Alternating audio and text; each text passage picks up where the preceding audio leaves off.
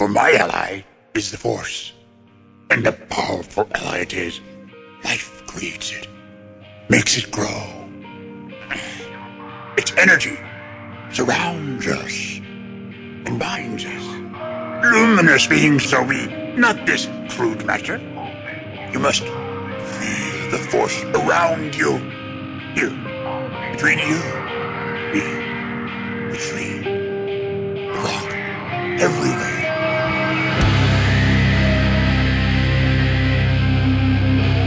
I am a Jedi, like my father before me.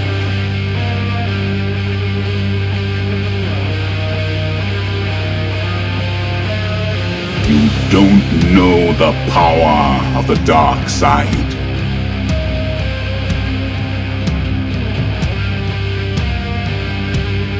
If you strike me down, I shall become more powerful than you can possibly imagine.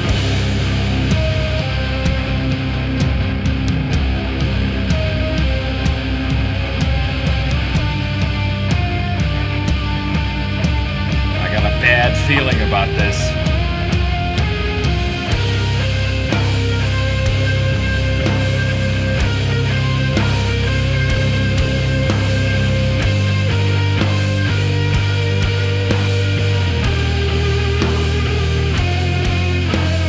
Welcome to episode 267 of Blue Harvest.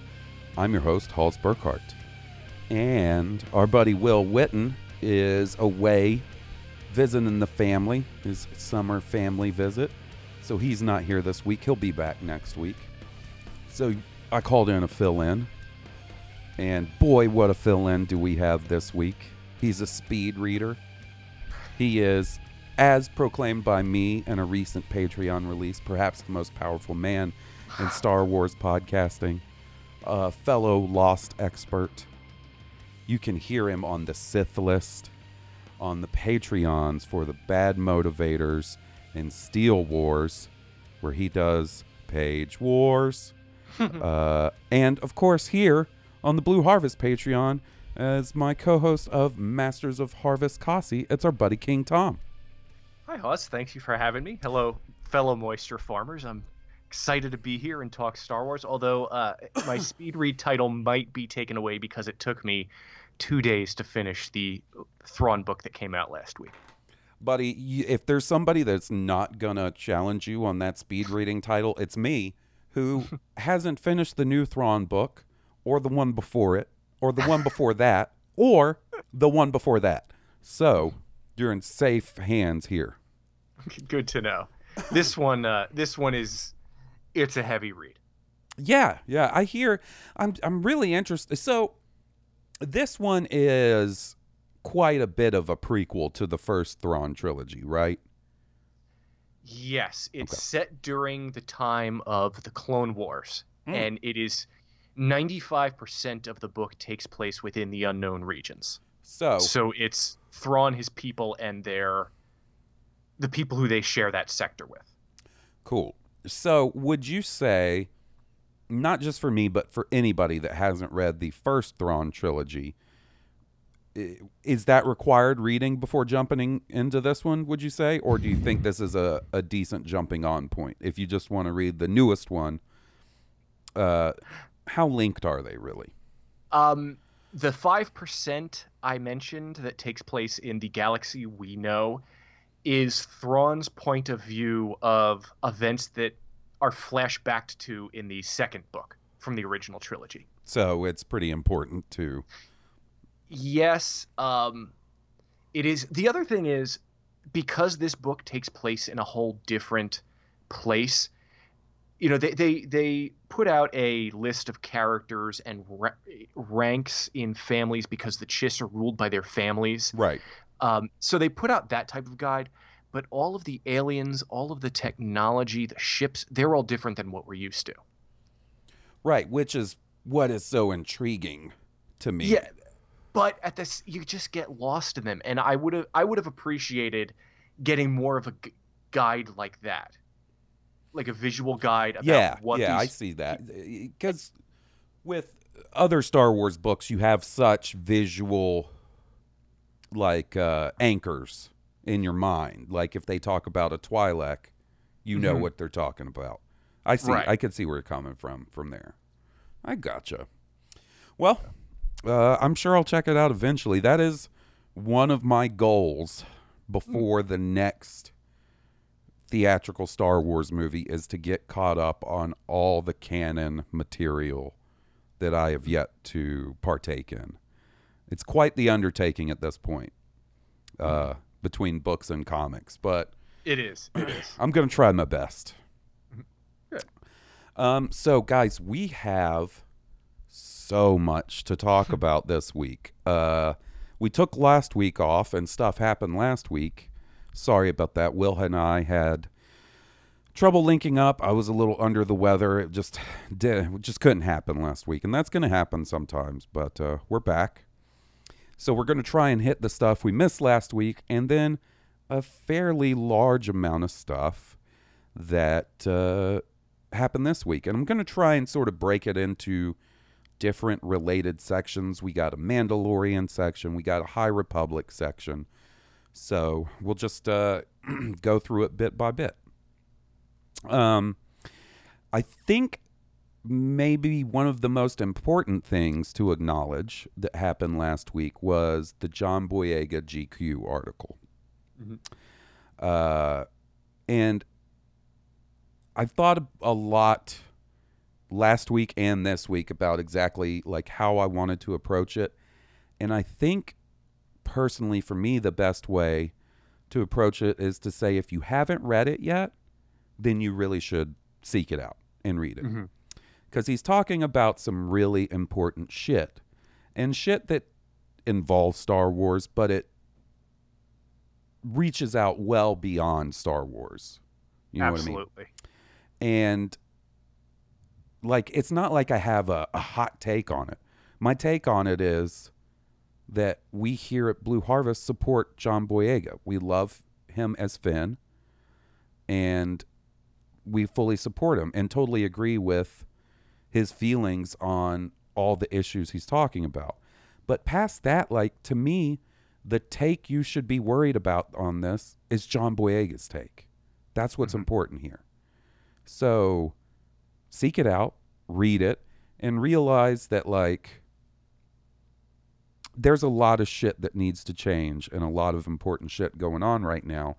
And you should commend someone like John speaking out on that when realistically, in a lot of ways, he could be putting his career on the line to do something like that. So I don't know that I have much more to say than that. Extremely powerful. And like I said, if you haven't read it, you should seek it out and check it out. And it's about Star Wars. And like I said, it's about so much more than Star Wars. And it's not an excuse to argue about Star Wars. It's an excuse to sit down and look at the larger picture and the things that are going on in the world today. So I don't know that I have much more to say on it than that. You know, I don't know that it's my place even, you know? Right. I feel like there's many other people that are experiencing similar things to John that have actual experiences with that, and that's who it's important to listen to. So seek that kind of stuff out. And just know that we like John Boyega around here. He's pretty awesome. He is. So yeah, I just didn't want, even though we didn't do a show last week, I didn't want it to go unaddressed and to make it seem like, I don't know, we were ignoring it or sweeping it under the rug. So I just kind of felt like after thinking about it that maybe that was the best approach. And, hopefully it is. So like I said, lots to talk about this week. A couple of weeks ago when Will told me he was going to be gone this week, and I reached out to King Tom, I was like, I don't know what we're going to talk about. I'm sure we'll figure something out because we always do. And man, stuff really started lining up. We're still minus a Mandalorian trailer, but that doesn't mean we don't have plenty of Mandalorian-related stuff to discuss. The first being, we now have a release date for the second season of The Mandalorian. It's going to be coming out Friday, October 30th. So back a few months ago when they were like, yeah, it'll be debuting in October. I don't know about you, buddy, but I was thinking, probably like mid-October.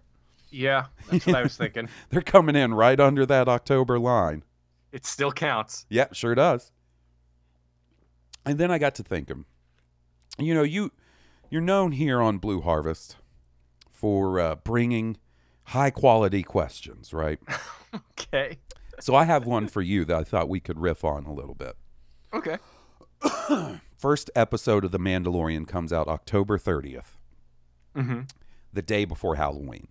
If this was your traditional network TV show, there's no way that episode wouldn't be Halloween themed in some way. Obviously. Oh, yeah. But like if this was your sitcom and they had an episode coming out the day before. So if you had to write or pitch a Halloween themed episode of The Mandalorian, what would your pitch be? Moff Gideon has stolen. What was the planet that Quill lived on?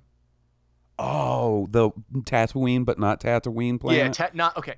So Moff Gideon has stolen the Suga belonging to the Jawas of non-Tatooine. They hire the Mandalorian and Baby Yoda and Grief Karga to go get it. Okay. Moff Gideon is having a costume party at a big palatial galactic estate somewhere. Okay. And there's a haunted house, and somewhere in the haunted house is the Suga. Oh, nice. So Mando, Grief, and Baby Yoda dress up because they're going to a costume party. Okay, so what are each of their costumes? Let's see. Grief Karga is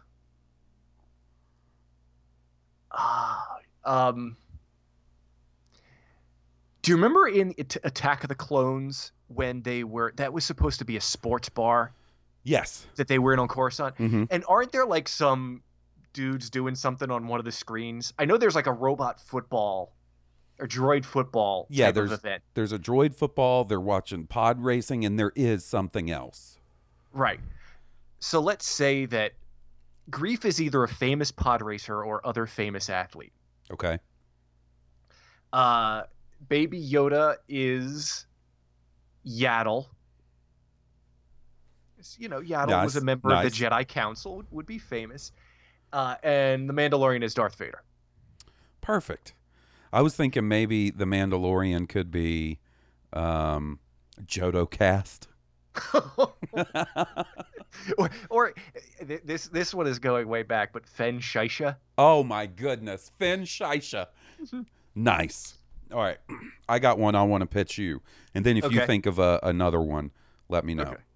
So the episode starts with the Mandalorian. He's like, damn, I got to find, because it's the season 2 premiere, right? Yeah. I got to help Baby Yoda find his people. I'm going to need some serious credits, so I got to take a job. And the job he takes is the father of... No. Is someone from, the Bounty Hunters Guild. And they're like, look, we had a rogue wannabe bounty hunter who stole some important information from us and hid it on Tatooine. If you can recover that, then you'll be handsomely rewarded. So Mando goes, he picks up Grief Karga. He's Mm-hmm. like, I'm going to have to take him along with me. They go to Tatooine. They park in the same docking bay as from episode 5 with Mm-hmm. the same lady who's running the docking bay. Okay. And they start investigating.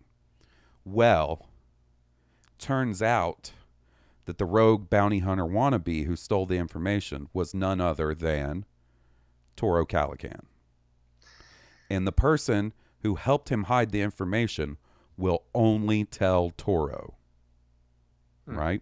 Okay. So what do Grief and Mando do? They go dig up Toro's corpse, and it's a Weekend at Bernie's parody. Weekend at Toro's is the name of the episode. So they have to...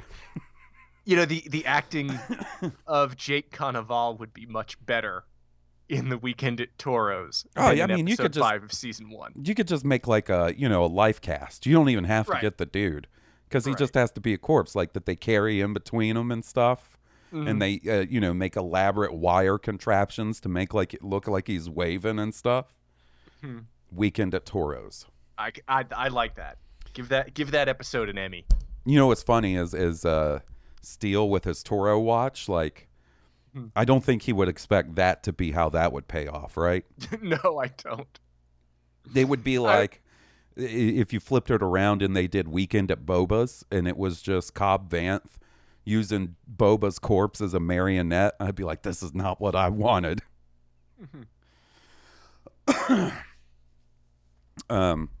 Man, I am so excited for The Mandalorian to come back. And if all goes well, I think we're going to do the same format where we have a different guest each week to talk about the new episode. So I can't guarantee that it'll go flawlessly, with Will's new schedule and everything with the new baby. That can be a little more tough than it was last year, but everything goes right, then that's the plan. But that's not all the Mando news we got. We got also, it seems like we're getting a little bit of a drip feed of Mando information. Last week it was the release date. And then this week we got a gigantic article in EW with some details and some new pictures from season 2 of The Mandalorian. And man, is it a good read. Yep. Lots of cool information. Like I said, lots of pictures. King Tom brought it up to me when we were discussing it earlier this week. A killer new costume for Grief Karga. Looking regal as hell in some purple. Yeah. What stood out for you in the EW article?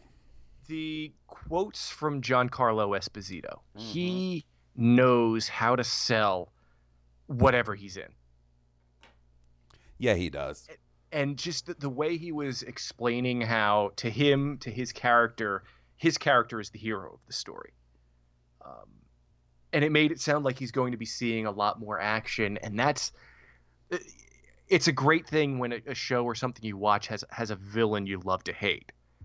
And knowing he's going to be back and having that point of view, I'm really looking forward to this. And isn't that sort of, I mean, it's not the only way you can approach a villain, but to me, it's one of my favorite ways to approach a villain is the villain who believes they're the hero in the story, Yeah. Like, I think that is a really sort of classic approach to a villain that a lot of times really resonates with me. And, I feel like there's a lot of sort of unanswered questions and mysteries from the first season, but Moff Gideon what Moff Gideon wants Baby Yoda for is like number one on my list, I feel like. So I love to hear that. And he also mentioned that he's going to have a new vehicle, a very big vehicle, which, come on, that's a Star Destroyer, right? See, I thought it would be an AT-AT, but a Star Destroyer would be even better. Dude, I didn't even consider AT-AT, and I think I lean more to liking that better. I don't know. I was talking with someone, we were talking about this, and I said, what if it's an AT-AT with a cape? Oh my goodness. That shoots black laser beams. He also mentioned that he and Baby Yoda get some FaceTime in this season, and I ain't liking the sound of that. No. That doesn't sound like a good time. Yeah, I think a lot of what he had to say was the most intriguing. You know, like it was a really good article, but it was very like promotionally based. You know what I mean? Like, Yeah. they talked a lot about, you know, the reaction to Baby Yoda and how many Emmys the first season got nominated for, and sort of their approach to coming up with the show, which is not necessarily stuff we haven't heard before if you follow Star Wars fairly closely. I was surprised they said that production wrapped. I think it was production wrapped or shooting wrapped 4 days before the lockdown started. Yeah, right under the wire, man. That's really impressive. Right. And lucky for us, because you look at the Marvel shows like WandaVision and Falcon and the Winter Soldier. I think both of them, maybe Loki was filming too. I know the other two were for sure. And we don't know when those are coming out yet, because they had to shut down sort of mid-production, or definitely not as far along as, Mando season 2 was. So we really lucked out on that. And then, yeah, they talked about some of the challenges of getting the post-production setup going in a post-pandemic world, you know? Yep. And, you know, it's just, man, of all the things that have been fucked up and have gone wrong this year, at least we got The Mandalorian to look forward to. Yeah. And, you know, they definitely talked about George and how he visited the set again and gave Filoni a little shit on how long he was taking to do stuff, which is just classic. I loved that part. Like, I love to hear that George is there being George. You know, the faster, more intense George. Yep, just like he did to Kirshner. Yeah, yeah. So, you know, besides that, I think the pictures were a lot of where we got the attention, or what got a lot of the attention, rather. And I don't know about you, but it seemingly all but confirms a return to Tatooine, because we get a picture of a badass looking bantha with a Tusken Raider on it. I mean, that's got to be Tatooine. Yeah, it has to be. You know, I understand Jawa's getting off, but like everything else that Tatooine is known for, I don't think they're gonna do that. Right, and you would think like, okay, so they're going to do off-world Jawas, but how are they going to show you that they're not Tatooine Jawas? They're going to have like different colored robes. You would think that if they did that with Tusken Raiders, that they would have some sort of visual clue, right? That they weren't the same type of Tusken Raider that we're used to. And then there was the shot of the Mandalorian on like a swoop bike that looks like it's clearly on Tatooine. So, you know, it's all starting to stack up with the Cobb Vanth thing, with the Boba Fett thing, and Tatooine. Like, it's all starting to sort of line up and become a clearer picture, I feel like. The other thing about the article that kind of stood out was it was all about the show we know and the characters we know. There were no real hints at any of the guest stars that we've been told through various people are going to be on the show.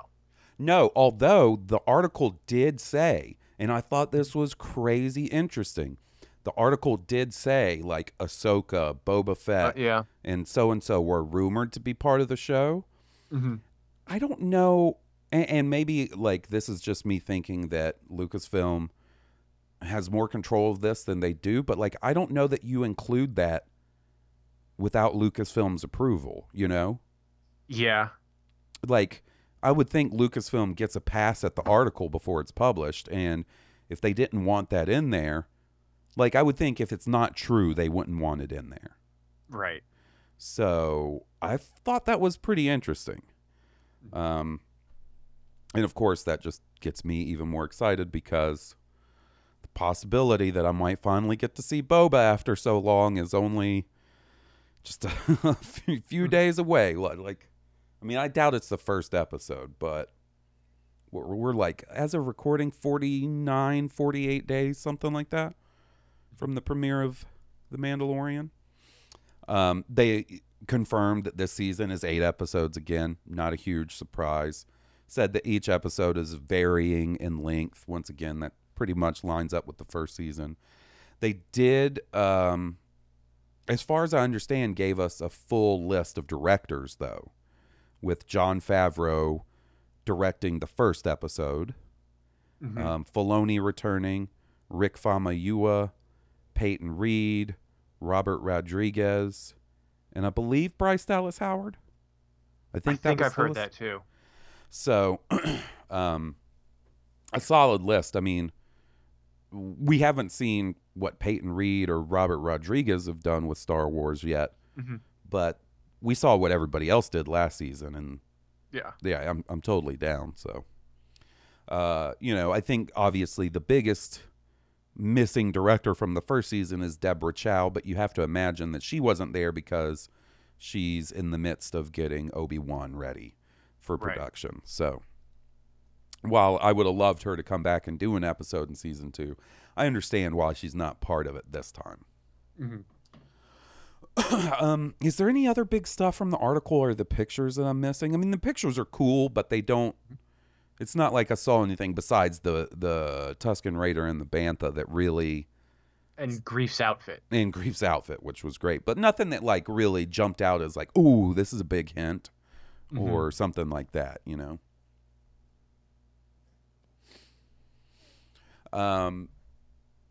Speaking of Obi-Wan, we got a little news about that today.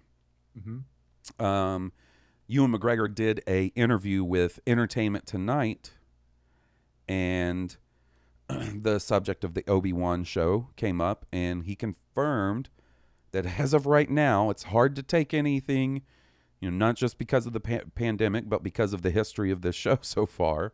But as of right now, the plan is for the show to begin filming in the spring of 2021. Which I think pretty well lines up with that show coming out sometime in 2022. So that was good to hear. And he also mentioned that it's only one season, which I think we all kind of assumed, I guess. Like, it seemed more like a mini series, like what they're doing with the Marvel stuff. Right. Which is probably best that they don't drag it out and try and... I mean, I'd love more, but at the same time, I think if you're making a show to have as many seasons as possible without knowing what your story is, it's going to end up being underwhelming at some point. Yeah, and also a show that is set in such a specific limited area of the timeline.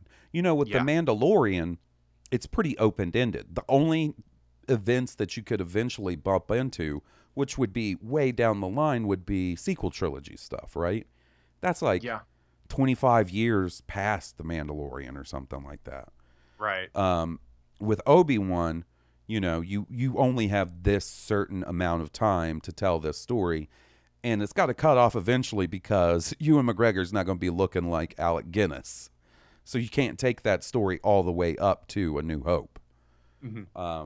So, for that reason alone, a miniseries makes a lot of sense to me. Yeah. And like I said, that seems to be what they're doing with the Marvel stuff. Now, granted, we don't know, like, Moon Knight and She-Hulk. Those may be ongoing, but the shows featuring established characters at least seem to be miniseries. Right, the ones from the movies. Yeah. So I would love to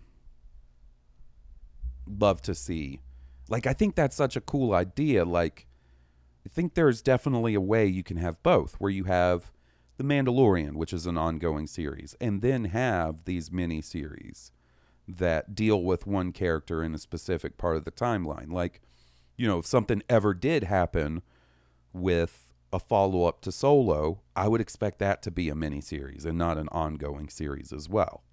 Yep.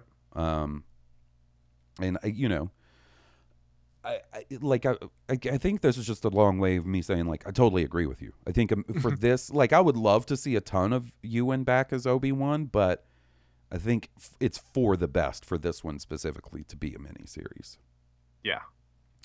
And plus, you know, we got Cassian coming. We got, it seems like dozens of other rumored Disney Plus shows. So it's not like we're going to be hurting for content. No. We just have to be patient. Yeah. Yeah, it is a bit of a bummer because I think had all the delays and rewrites and stuff not happened on Obi-Wan, that we might have gotten it next year. But who knows? Maybe Cassian and Mandalorian Season 3 were always just planned for next year. And Obi-Wan was always... Because he did say that as far as he knew, it wasn't delaying the release of Obi-Wan. Now, that was pre-pandemic. That was pre a lot of, you know, things that have gone on. So, we'll see. I'm looking forward to it. It's nice. It's one of those things that's been thrown around so much.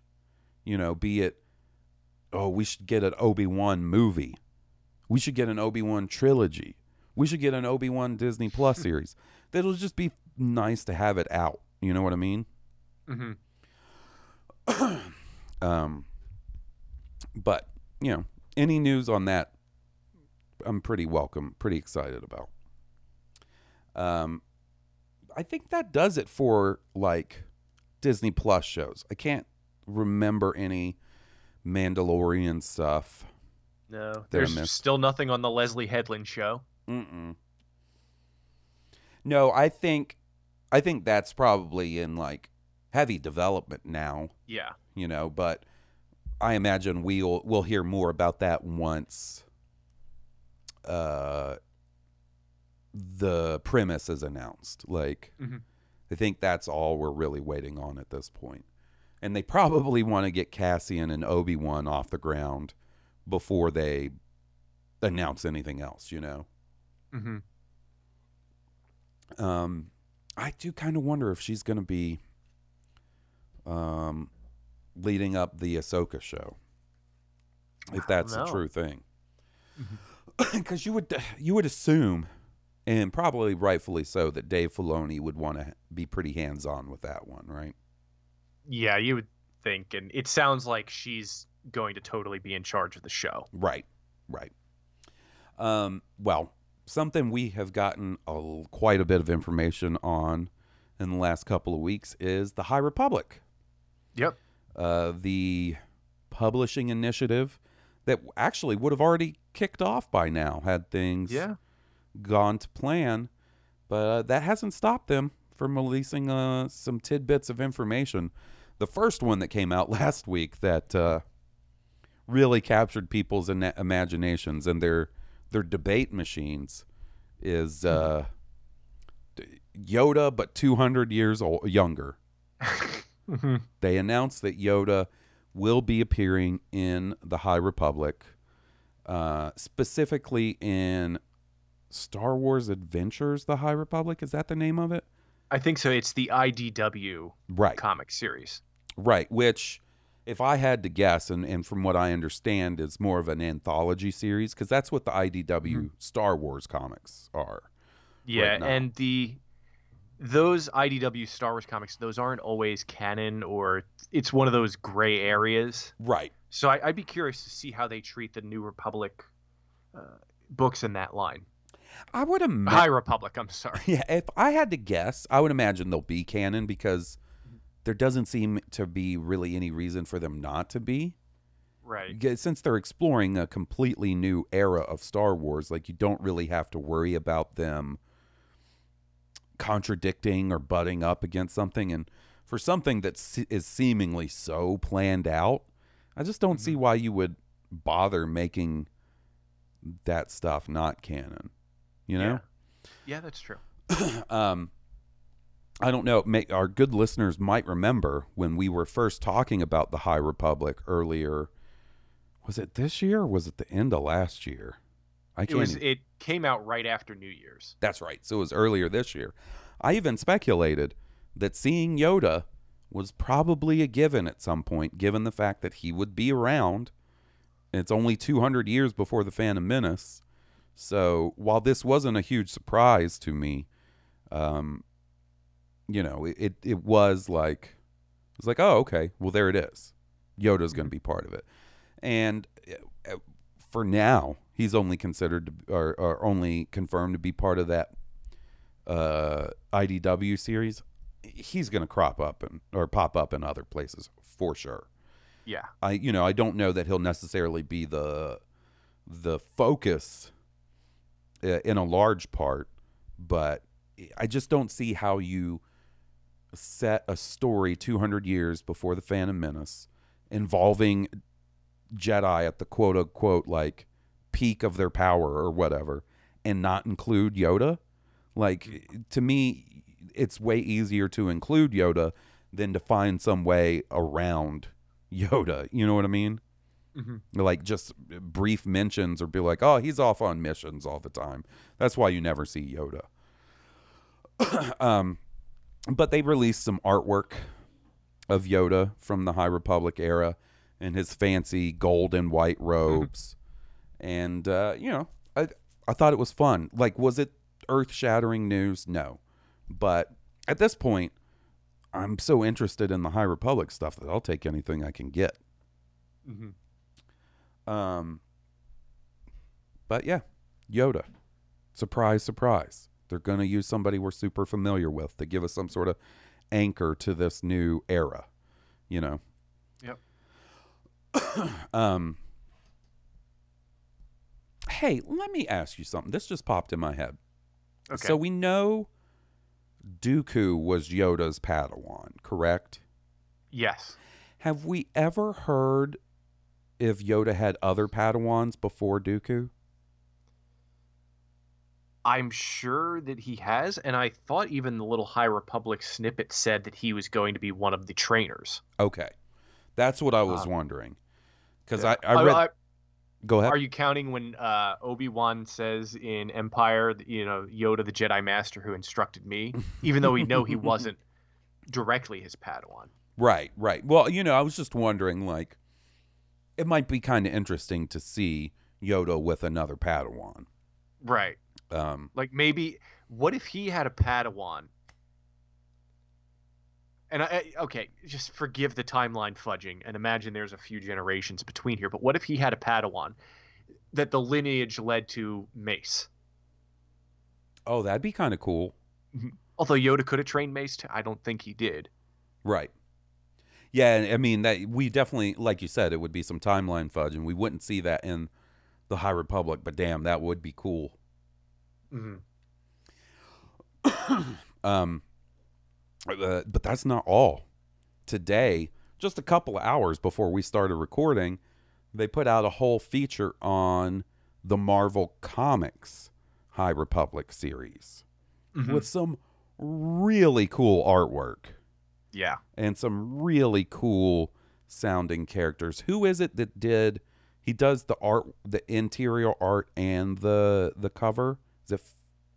Well, Phil Noto, he did the cover. I don't know off the top of my head the guy who did the interiors. Noto is a pretty famous artist. He did the Poe Dameron series that Marvel put out, ran 30 issues. But the interiors of this, and we only got the black and white, I think 3 or 4 pages. It's beautiful. Yeah, I want to say that I'm looking right now. Yeah. It says... Now we're ready to take our first steps into that sumptuous world with interior pages as well as a cover by artist Phil Noto. So it looks but the interior is someone. I think they worded that incorrectly. Oh, I see. Okay. Yeah. Because I saw the guy. He was mentioned in another Twitter in another tweet that I saw, and I checked out his Twitter, and he's totally different. Okay. Well then, yeah, that is weird wording, right? Because it does make it sound like with interior pages and a cover by Phil Noto. Mm-hmm.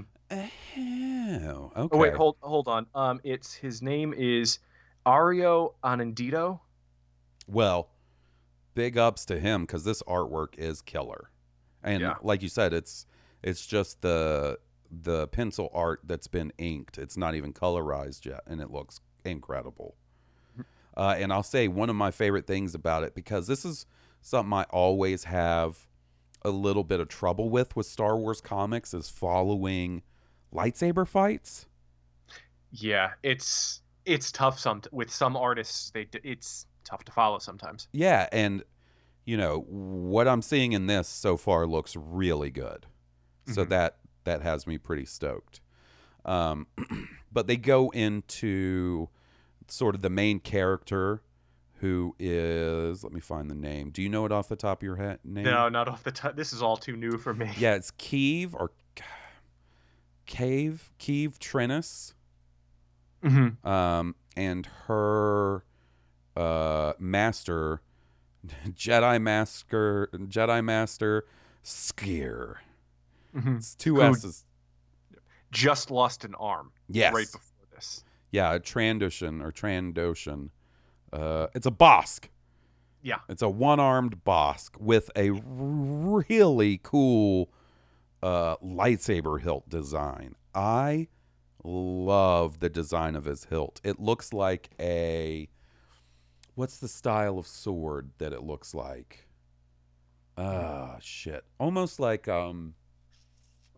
damn. I wish Will was here. Will is so obsessed with swords, he would know exactly what this is. Almost like a rapier.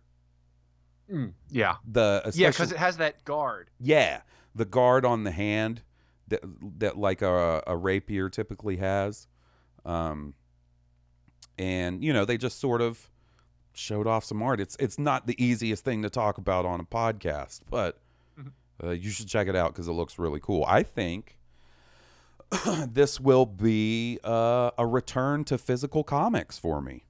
Oh wow! I think this will be the one that gets me back on the pull lists at the local comic book store, because I'm way into this concept, and the idea, like, you know, we've talked about it so many times, but the idea of it being disconnected from almost everything we're familiar with is really appealing to me. And it just seems like it's going to be missing a lot of your normal Star Wars baggage that can come along. Yeah. But yeah, was there any other details that I missed? I don't think so. Not from that snippet. It was like a news story on the StarWars.com. Yeah, and something that I wanted to bring up that I thought was interesting, when they launched the Yoda story last week, they also, alongside it, launched a new landing page for the High Republic on StarWars.com. So it's got its own section. Yeah. And in that section, it describes the High Republic, I'm trying to pull it up right now, as, you know, the new era of Star Wars. Shit, where did it go? I know I mentioned this to you, but it says something to the effect of, you know, the new era of Star Wars storytelling encompassing books, comics, and beyond. Yep. And to me, that seems like, as far as I can remember, the first mention of the High Republic having to do with anything besides publishing, right? I think you're right. So we're going to get one of those soundtracks just like we did in Shadows of the Empire. Buddy, give it all to me. I want the soundtrack. I want the figure releases. I want the High Republic version of the Outrider. You know what I mean? Like, whatever that is. If it's the space station, whatever. Give it to me. Figures, video game, animated show, movie. I want it all, and I want it now. Did they have a general idea of the release for this comic? I was skimming and didn't. I thought they said January. Oh, that's perfect then. I thought, I could be wrong, but I thought that's what they said. Now, was that the original plan, or was that in this newest article? I don't know. I'm looking that up now. Yeah. because, as we know, what was it, Light of the Jedi, the first book that was supposed to be out by now, from Charles Soule, was supposed to be out by now, and it got pushed back. So that just kind of made me wonder if all the other stuff sort of got shuffled around as well. But yeah, the more and more I see from this, the more I get excited. So I'm just going over the article right now. I'm not exactly seeing a release date. Yeah, I just skimmed it too, and I didn't see, because I want to say originally they were saying, early 2021, and it does make me wonder with all the delays if that had gotten pushed back any, because they're just now sort of getting things rolling again with the regular Star Wars comic releases, right? In the past month or so, they finally started releasing them. Right? Releasing what's that? Like the regular Star Wars series. Oh yeah. It's been very, like, there are some weeks when 3 titles have come out and then they've gone like a week without any titles. And it's been kind of weird because they relaunched the Star Wars series. They came out with a new Darth Vader series, a new Aphra series, this Bounty Hunter series, and it was all back in like late February. And then there was a big gap. Yeah, because I remember right after the Rise of Kylo Ren ended, and I was on sort of a Star Wars comics high, I was like, well, I'm just going to transition right into this new Bounty Hunter series. This seems perfect for me. And then I read like the first 2 or 3 issues and haven't picked it up since since everything got delayed and stuff. Like, I'm not hearing great things about it, might I add. Yeah, it's made some bad choices. Yeah, especially in the last issue. However, the main series, Star Wars, and the Charles Soule Vader series, or no, I'm sorry, Soule's doing the main series, and another writer is doing the Vader series. Sorry, I got that confused because Soule did an excellent Vader series a few years ago, but those two series are both very good. Yeah, I find because I try to stay generally up to date on what's going on as best as I can. And the Vader one seems very intriguing with the handmaidens and stuff, right? Yes. Yeah. And a bunch of other friends from Naboo. Yeah. Yeah. That one sounds pretty cool. That's definitely one I'm looking forward to eventually getting caught up on as best as I can. And Aphra is a fun ride as always. Hey, I meant to ask you, do you remember maybe this time last year, maybe even further back than that, the rumors of an animated Aphra series going around? I do remember those rumors, yeah. I kind of wonder, I started thinking something about this a couple weeks ago. Do you think it's possible that there was some sort of mix-up and they were casting voice actors for the Aphra audio drama that led to people thinking that was going to be an animated series? I do think that's very possible. I hadn't thought of that. Now that you mention that, I'm a bit sad, and I think I'm going to go and cry. I want to see an Aphra animated series too, so I'm wrong. I hope I'm wrong. But man, it kind of makes me wonder. That would make a lot of sense. I hope that's not the case. Maybe it's for both. Maybe they want to use the voice cast from the audio drama for the eventual show. Aphra, I just feel like it's such a popular character, and they'd be kind of silly to not do more with her. Just like it'd be kind of silly not to do more with Ahsoka or Thrawn. Like, you have this, especially in the Disney era, this new original character who's only in the comics so far and in audio drama, but only in the comics, who's so popular, then like, why not capitalize on that popularity? Yep. I feel like maybe it's a matter of time I think so, and I think that COVID has ruined their timeline. So hopefully, it's getting pushed back, if anything. Yeah, I think there is a lot to that, and as much as it might be frustrating to hear like things are getting delayed because of it, like it's the reality we live in right now, and it's there's no way it hasn't affected some stuff on the Star Wars side of things. Right. We might have gotten lucky with The Mandalorian season 2, and we might be lucky in that they can start production on season 3, and so that's not greatly affected, but it's hard to imagine that a lot of other stuff wasn't. I mean, hell, the next movie was affected. So you have to imagine plenty of other stuff behind the scenes has been shuffled around and changed because of it. Oh, before we move on to voicemails and emails, I forgot my pitch for the other Halloween-themed spooky episode of The Mandalorian. Oh, okay. And I don't have like an in-depth pitch. It's just a title. Cara Dune's Twitter feed. That is scary. That's scary, man. That's pretty spooky. Yeah, that's been disappointing. Boy, has it. Anyways, I think we're going to jump in and hear from some moisture farmers.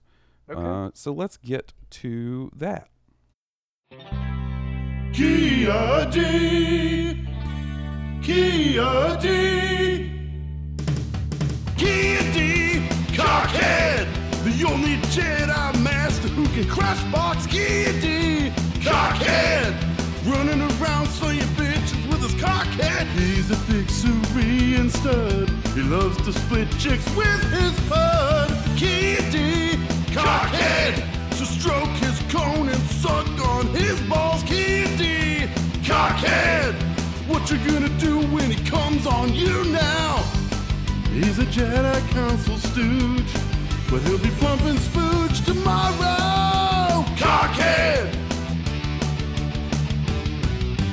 Blue Herbert, Cockhead, Harsberger, Cockhead, Will Witten, Cockhead, Goose Payne, Cockhead, G Money, Cockhead, King Tom, Cockhead, Joe, Cockhead, Kia D, Cockhead, Cockhead.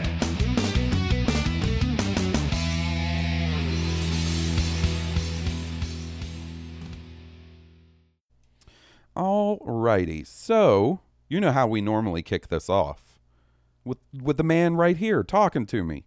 He normally has a voicemail, which we have one from him before we started recording. He was like, maybe not worry about my voicemail, but I don't know, man. I don't get the opportunity. Give me the live version. What was the voicemail?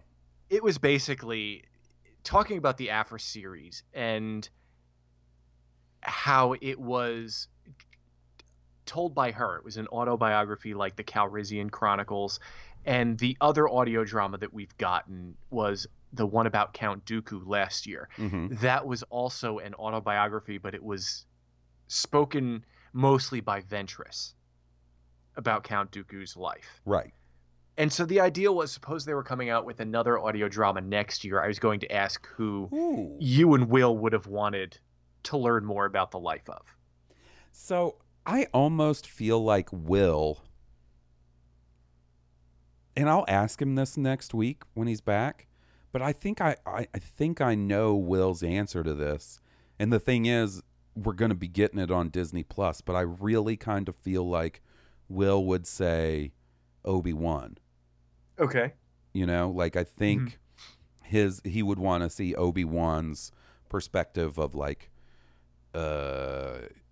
thinking back on the prequel era events while he's on Tatooine or something like that. Right. Oh man. As for me, that's a tough one.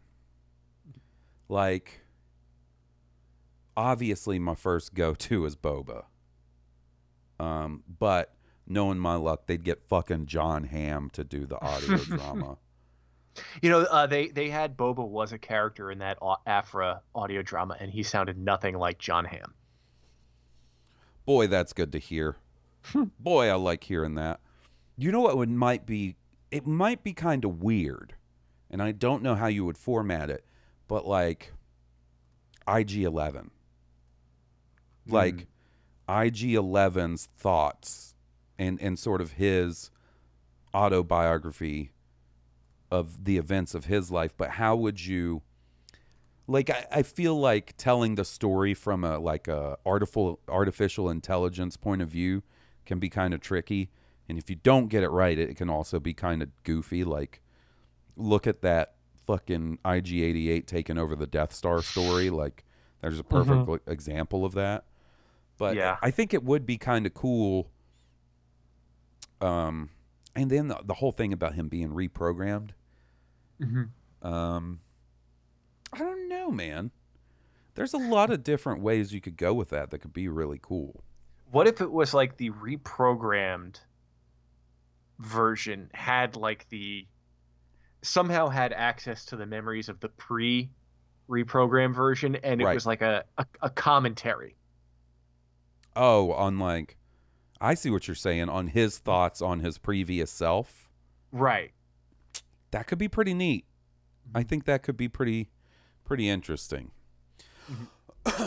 I don't even remember, because I think I might have thrown in, what my choices would have been. I don't even remember what they were. Bail Organa. You know what? That might have been it. Yeah, man. That might have been I know what my friends like. You know what I mean? Like Evan, or buddy Evan, he'd be like, oh, Mace Windu all day. Johnny would be like Chewbacca. Emily Lind would be like Krennic, which would be interesting. That would be. Krennic or Tarkin. Well, Tarkin, the book wasn't necessarily... It's been forever. But I feel like it served a very similar purpose. It did. And did you read any of this Soul Vader series? That's the one with Momin, right? Yes. Yes. No. Wait. Oh, yeah, it is. I'm sorry. At the end, for some reason, I got Momin confused with the Mon Calamari version of Grievous. No, that's the one with Momin. There is an issue, and stop me if you know what I'm talking about, that is kind of a follow-up to the Tarkin. No, I'm not novel. familiar. There's an arc, an excellent arc, where it's the Siege of Mon Calamari, or Mon Cala, whatever they call it, where right after the Clone Wars, the Empire is trying to take over Mon Cala, and there is a former Jedi on the planet helping with the opposition. So Tarkin calls in Vader to help take down this former Jedi. And that's a great story too. But then after it, Vader is obviously successful, and he tells Tarkin he wants a favor. The favor is, and this is all over the course of one issue, they go back to Tarkin's home planet and this is a favor from Tarkin to Vader. Vader wants Tarkin to hunt him. That's cool. Yeah. That's pretty cool. Yeah. All righty. Well, so we got kind of a voicemail from King Tom. But, and what an opportunity this is. Who could have saw this lining up this way? We do have a voicemail from not King Tom, our buddy Tom Sutton. So let's... Two Toms meeting over the internet. Let's see how this goes. Hey, Hoz and Will, this is Tom in Sweden. How's it going? Great to have Will back. It's not quite the same without Chewie in the co-pilot seat. All right, I wanted to also say thanks to King Tom for his feedback on the question that I left on the show. I was secretly hoping that King Tom, the king of all Toms, would chime in. And so it was nice to hear what his thoughts on the Clone Wars were before we found out what they actually turned out to be. All right, here's my question for you guys. I think Star Wars is a great source of inspiration for all of us, and I would be interested to hear what particular scenes or characters work as a source of inspiration for you when times are tough. For me personally, Luke's line, I'm a Jedi like my father before me. My dad, not necessarily a Jedi, but there's something about that line that kind of I find really uplifting. And also the entire character of Rey. I kind of, I often have a bit of a what would Rey do program running in my head. So, you guys, what line or a character or moment from Star Wars do you kind of call upon for inspiration when times are tough? All right, thanks as always for the amazing podcast. This is not King Tom signing out. Can I just say, I mean, I appreciate that, you know, he's trying to differentiate, but he needs something better because he's accomplished. Tom has sent in a number of voicemails, so I think something like Intercontinental Tom. Ooh, that's or so Globetrotting Tom, or something like that. Ooh, both of those are so fancy. I think I lean toward Intercontinental Tom. Ooh, okay. I like that one. I think we might have just come up with a new Blue Harvest nickname here. So, what do you think about his question? Do you have any quotes? I like I said, I feel like one of my talents is paying attention to what my friends like and what means a lot to my friends. So I can almost guarantee you that I know one of King Tom's answers to this question. Okay. I would trust her with my life. Yep. From Rogue One. Yep, definitely. I had a bunch as a kid. Yoda lifting the X, and these are more moments than quotes, but Yoda lifting the X-Wing out of the swamp. The Ewoks, when they show up, you know, when Han and Leia are marched out of the bunker and C-3PO goes, I say, hey there, over here. And the Ewoks are like, da, da, da. You know, Yeah. that used to run in my head all the time. But actually, the new era has given me a whole bunch of them, like I would trust her with my life. When the rebellion shows up over Scarif at the end of Rogue One, Mm-hmm. and then the other one is the quote it's used twice in The Last Jedi, but the whole "We are the spark." I actually have So good. I have a tattoo of that in Arbesh on my arm. Oh, that's awesome. Yeah, so those would be mine. So as someone who has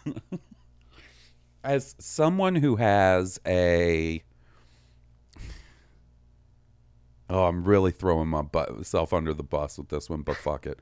As someone who has a tattoo related to the band Korn, which maybe, you know, when I was 20 or whatever and got that, I didn't do a whole lot of like thinking about my future.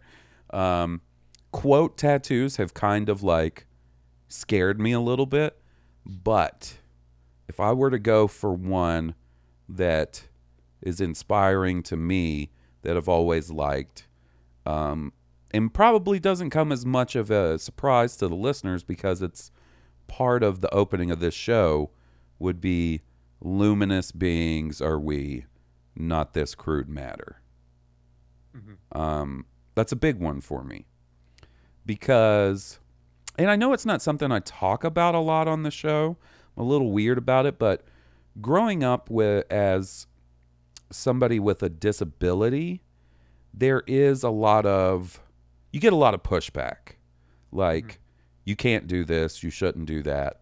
And as a kid, that quote from Star Wars was pretty special to me because it was the whole idea of like, you're not confined by what you can or can't do.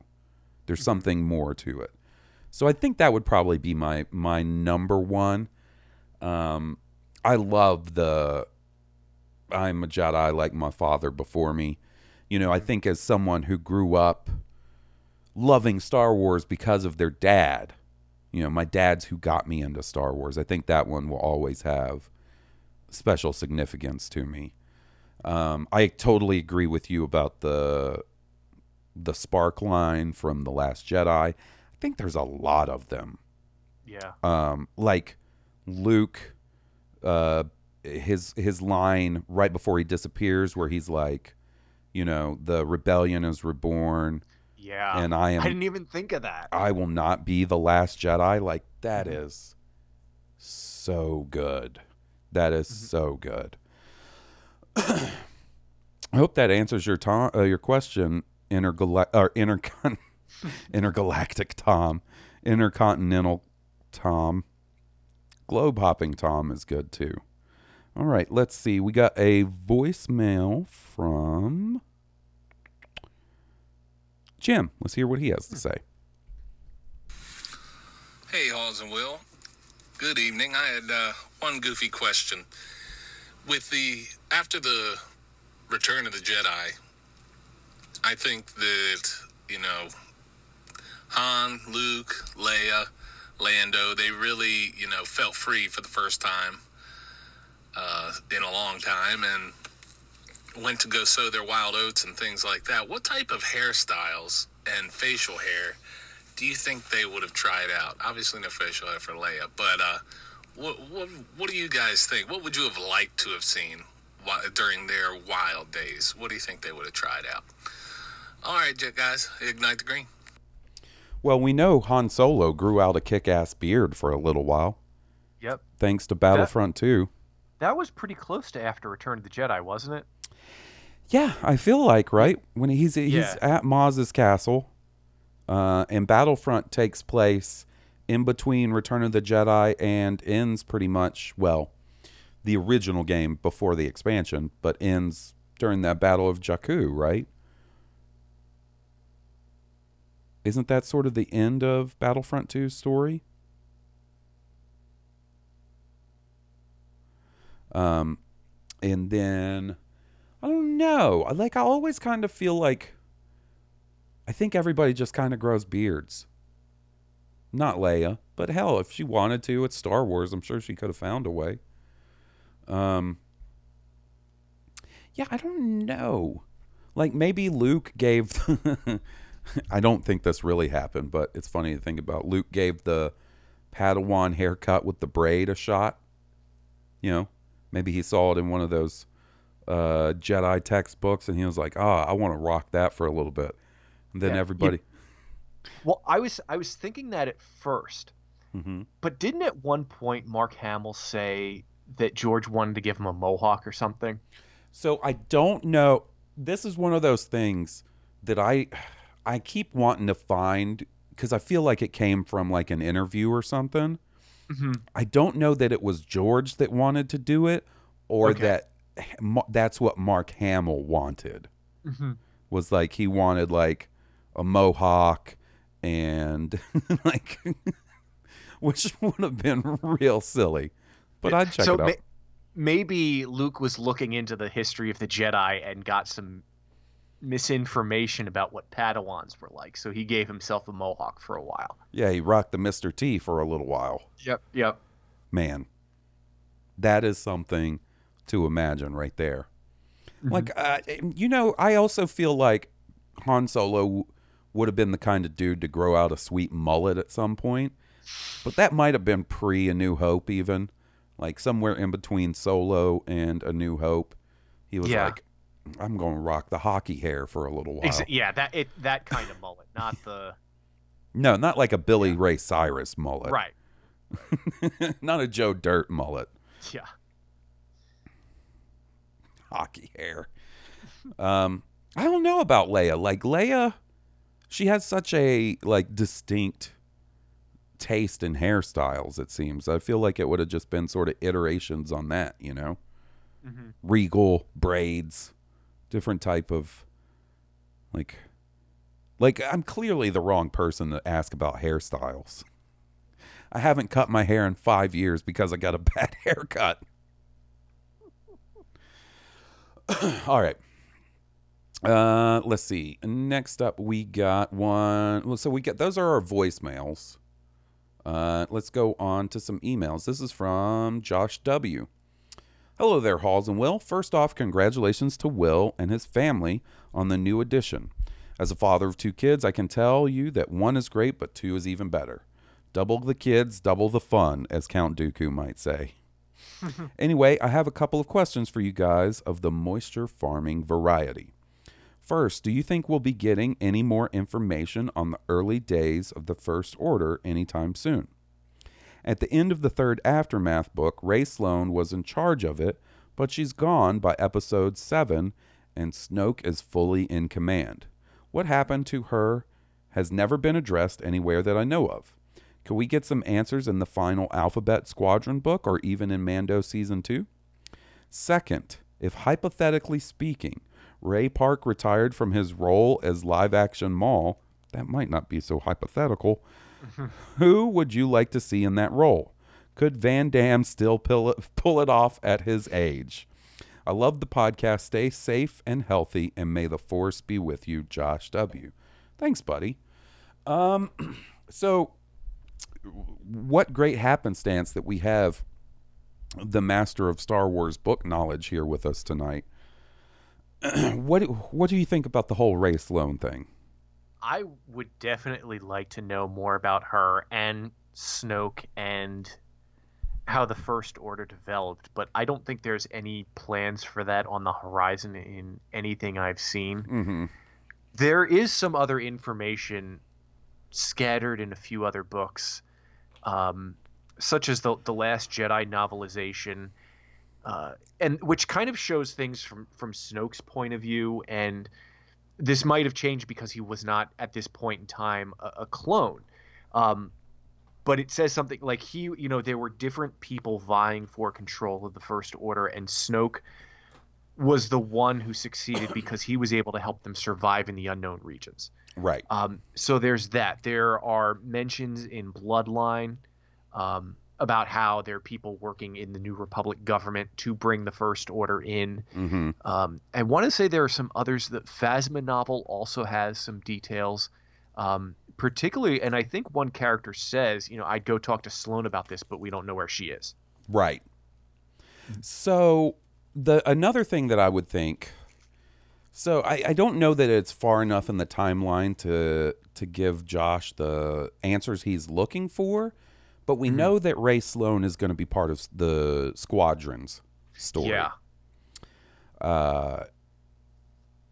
And, that could offer some bits of information.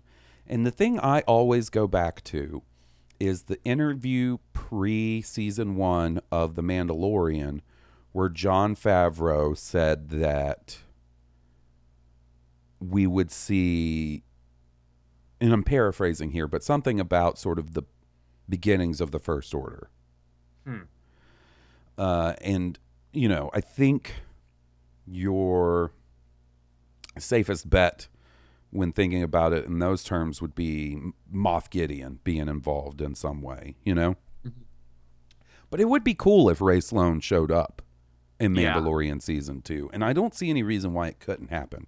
Because if they're going to bring fucking Cobb Vanth into the series, there's absolutely no reason we couldn't get Rae Sloane eventually. That takes place after the Battle of Jakku, though, right? Mandalorian? Yeah. Yes. Okay. Because at the end of the Battle of Jakku, she leaves for the unknown regions. Right, but and it takes her a while to get there. Oh, okay. Okay. Yeah. Well, so I don't know if it's a type of thing you can how easy it is to go back and forth from. Right. Now, here's a question for you.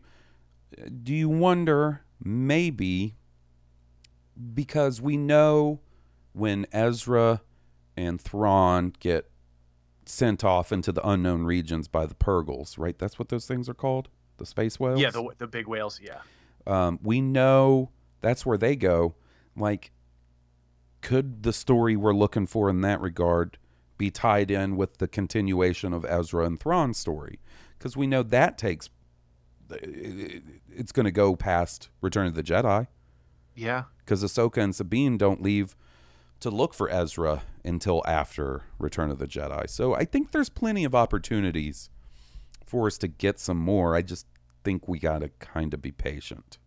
Mm-hmm. And like Tom said, I don't know that there's anything huge on the horizon, but we might get little bits here and there.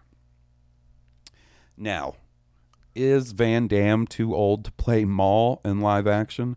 Probably. But get him in Star Wars in some way, please. I would be so excited. He doesn't even have to be like a main character. You know what I mean? Give him like a Saw Gerrera sized role, or even like a Dryden Voss style role. You know, where he's not throughout the entire movie, but he's got sort of like a memorable contribution to the overall story. Whew. Man, I would be excited. That dude needs a couple of paychecks, I'm sure. Yeah. He could still do the splits. Yes, he can. Telling me you don't have any use for a dude that can do the splits that well in Star Wars? Craziness. All right, next up we got a an email from Colton. Howdy, Halls and Will. Hope y'all are doing well. While I'm getting more and more excited for season 2 of Mando, I wanted to write in with a question about the Cassian show. How do you think Cassian will feel about working with rebellion leaders like Bail Organa and Mon Mothma, who were part of the Senate and the Republic as it turned into the Empire? Cassian was from a separatist planet, so I believe that he will feel vindicated by what happened when Palpatine assumed power as an emperor. I also feel like there will be some lingering mistrust between Cassian and members of the Alliance who were previously on the side of the Republic. It's hard to say exactly what the Separatists were fighting for, but it's possible that Cassian's personal interest may not be to establish a new republic, but rather to fight for the freedom of individual planet systems, regardless of whether the overhanging power is a republic or an empire. What do you guys think Cassian's motivation or endgame for this show will be? And would y'all even care to see these type of politics played out on screen? Cheers, and glad to hear that Will's newest family member is happy and healthy, Colton. I would love to see that kind of political intrigue, and I feel like the Cassian show is the perfect place for that. Yeah, I think that's a great question, and I think you're absolutely right. That is something I'm kind of hoping for, because I'm a fan of galactic politics, and I think it's natural that some surviving separatists would still be against the Empire. However, I don't know that George built that as well as he could have to lead into the rebellion, so maybe something like this show would help explore that. And there was one novel, the Death Star novel in the OU, the expanded universe, where the rebels launched an attack on the Death Star while it was still in construction using one of those Trade Federation battleships. Oh. And I loved the idea of the rebellion having access to something like that. Yeah, and that's always something that's been kind of cool about the rebellion to me, is that they don't operate with new tech. They kind of work with whatever they can get their hands on. Yeah. The one thing, and Colton kind of acknowledges this, is that no one knew what the Separatists were fighting for. They were only fighting because they were manipulated by the military-industrial banking complex, which was in turn manipulated by Darth Sidious. Yeah, and Dooku. And Dooku, yeah. And it would be, I would be very interesting to see if anyone in the galaxy is, especially someone involved in the rebellion, is able to figure that out. Because I don't think if they are, then do you have former separatists go around saying we were patsies for a bunch of rich guys, or do you have them say we were fighting for something true and just? Yeah, and I think there's some really interesting stuff you can explore with that idea, right? And like maybe the Cassian series deals with him joining the rebellion and not trusting people like Bail Organa and Mon Mothma, because it seems like by the time Rogue One comes around, he's full on in the rebellion. You know, there doesn't seem to be any issues between him and Bail Organa or Mon Mothma, right? Like, not that I can think of.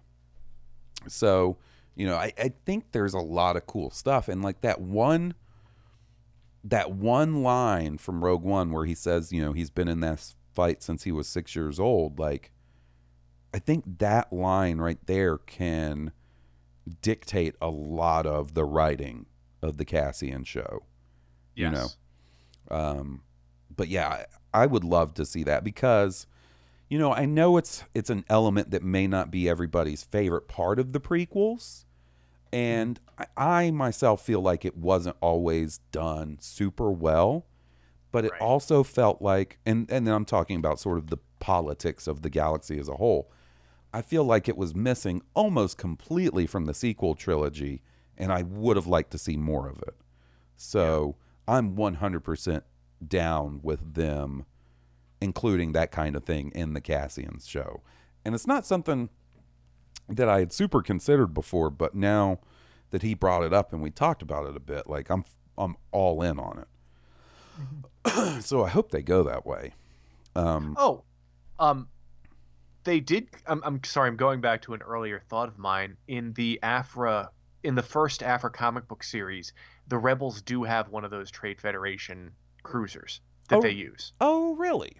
Yeah, they use it for training, and at this point in the story, General Syndulla is in charge of it. Oh, that's cool. Yeah, that's cool. Didn't mean to interrupt. No, it's all good, buddy. All right, so we got one more email, and then we'll call it a night. This one's from our buddy Eddie. Hi, Halls and Will. So for the past 3 weeks, I've been trying to send you guys a voicemail. Tried MP3, tried compressing it. It just doesn't work, so I give up. I'll just stick to email. Anyway, congrats to Will on the baby. Glad to hear all went well. Good news is somewhat of a rarity these days, so very happy it went well for you. So the questions I have might not be super relevant, but I'll ask all the same. So we'll take these one by one, Tom. Okay. Back when the Boba Fett show rumor dropped, I too am not getting my hopes up. It made me think of what I would want the show to be, and I kind of thought an Arrow type approach where it's set after The Mandalorian, but we have flashbacks that show his days after Clone Wars and the original trilogy. I think it would be cool for some of his expanded universe stuff post Return of the Jedi to be made canon, but since he's not canonically a Mandalorian, who knows if it's possible.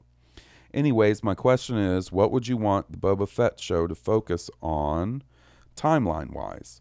Boba before Empire, Boba after Mandalorian, or does it not matter because we'll watch it anyway? So when the idea of, and we don't really know how this was all going to go, but when the idea of the Boba Fett movie sort of spinning off from the Solo side of things came up, it was not necessarily my preferred approach to a Boba Fett story because, well, I'm selfish and I wanted it to be post Return of the Jedi, which would mean that Boba Fett was still alive. Mm-hmm. So that I think that's still kind of where I'm headed with with what I would prefer. Granted, we don't know how things shake out for him if he does show up in The Mandalorian, so that could be a non-issue. He may show up in The Mandalorian just to die all over again, for all I know. I hope that's not the case.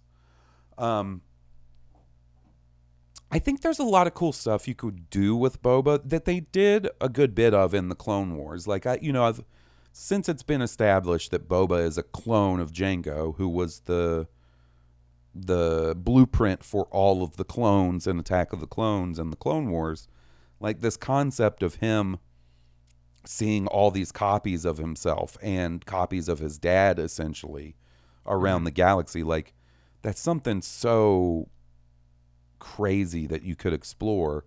And like I said, they did it in the Clone Wars, but I don't know that that means you can't do that even further, Mm-hmm. But yeah, I think mainly I'm down for post Return of the Jedi. Flashbacks include them for sure, but for the most part, I would want Return of the Jedi. Now, what you do with a Boba Fett story, I don't really know, because it could go wrong real quick. Like we saw with that Bounty Hunter comic that King Tom and I were talking about. When I was discussing it with Tom when it first came out, like, one of the things I told him was, like, this is kind of what I've always been afraid of with a Boba Fett story, is that you kind of just make it needlessly dark and violent for the sake of being dark and violent. You know what I mean? Like the edgelord approach to Boba Fett, and that's not really what I want. So I don't really know. Do you have anything that comes to mind? In terms of what I would want Boba to be doing, I would prefer the series be set after The Mandalorian, just because I'd rather explore new time periods. Yeah. I also, part of me wants to explore the whole Mandalorian connection. Yeah. Because it feels like there's been conflicting information between what we see and know about in the Clone Wars and Rebels. That matches up a little bit, but then with everything we've gotten in The Mandalorian, we don't know what happened when. Right. And so it would be interesting maybe if you have Boba trying to explore where he came from, and he finds out, we don't know how much he knew about Jango. He worked with it, he was with his father for 10 years. But how much did Jango tell him? And if he was a Mandalorian, then Boba goes home to find his people. If he wasn't a Mandalorian, I think Boba could still undertake that journey, because wouldn't he be like, why did my father want to pretend to be one of these guys? Right.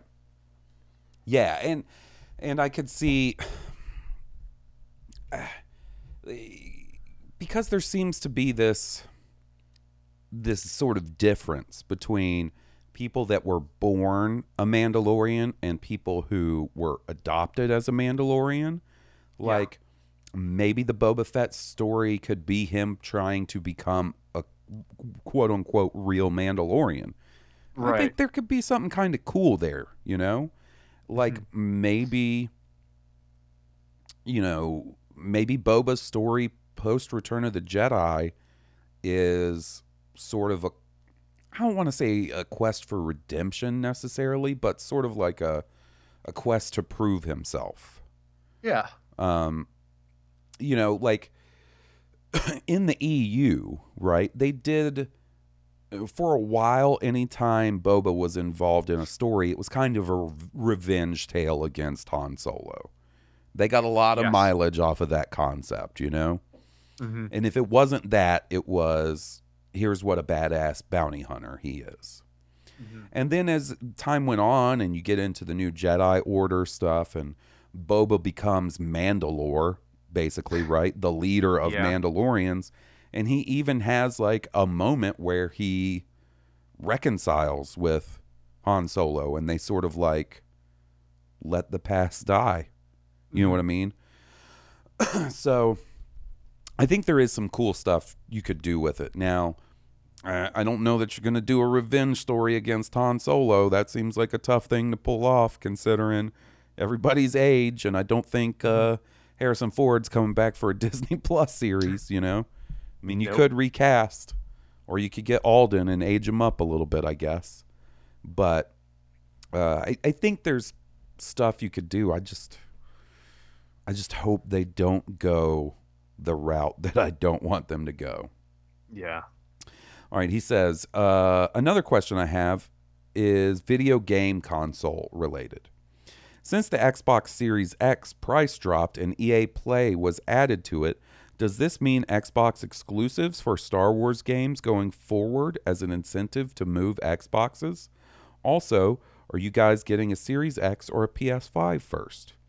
So, I don't foresee, at least while EA has the license to Star Wars, I don't see there being any system exclusive Star Wars games, because EA realizes that greatly reduces your customer base.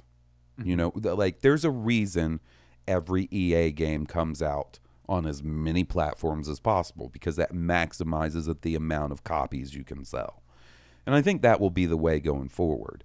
I do think it's cool that EA Play is getting added to the Xbox Game Pass service, because that's just going to give you more free games you can play every month.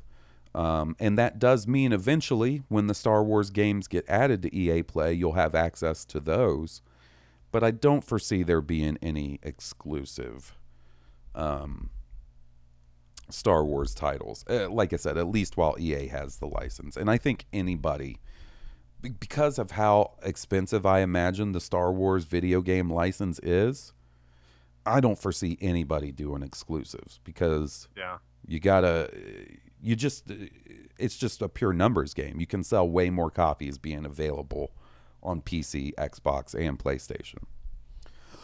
And he says, final question. Oh, and as an answer to his last question, I am going to try and get both, but I believe I'll be going Xbox first.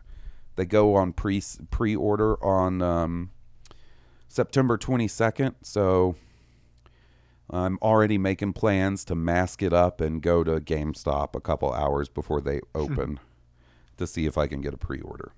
We'll see how it goes. Okay. He said, final question is another rumor mill question.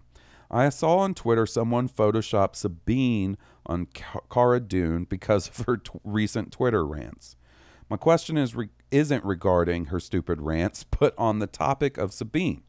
Do you guys think if Sasha Banks is in The Mandalorian, she could be Sabine?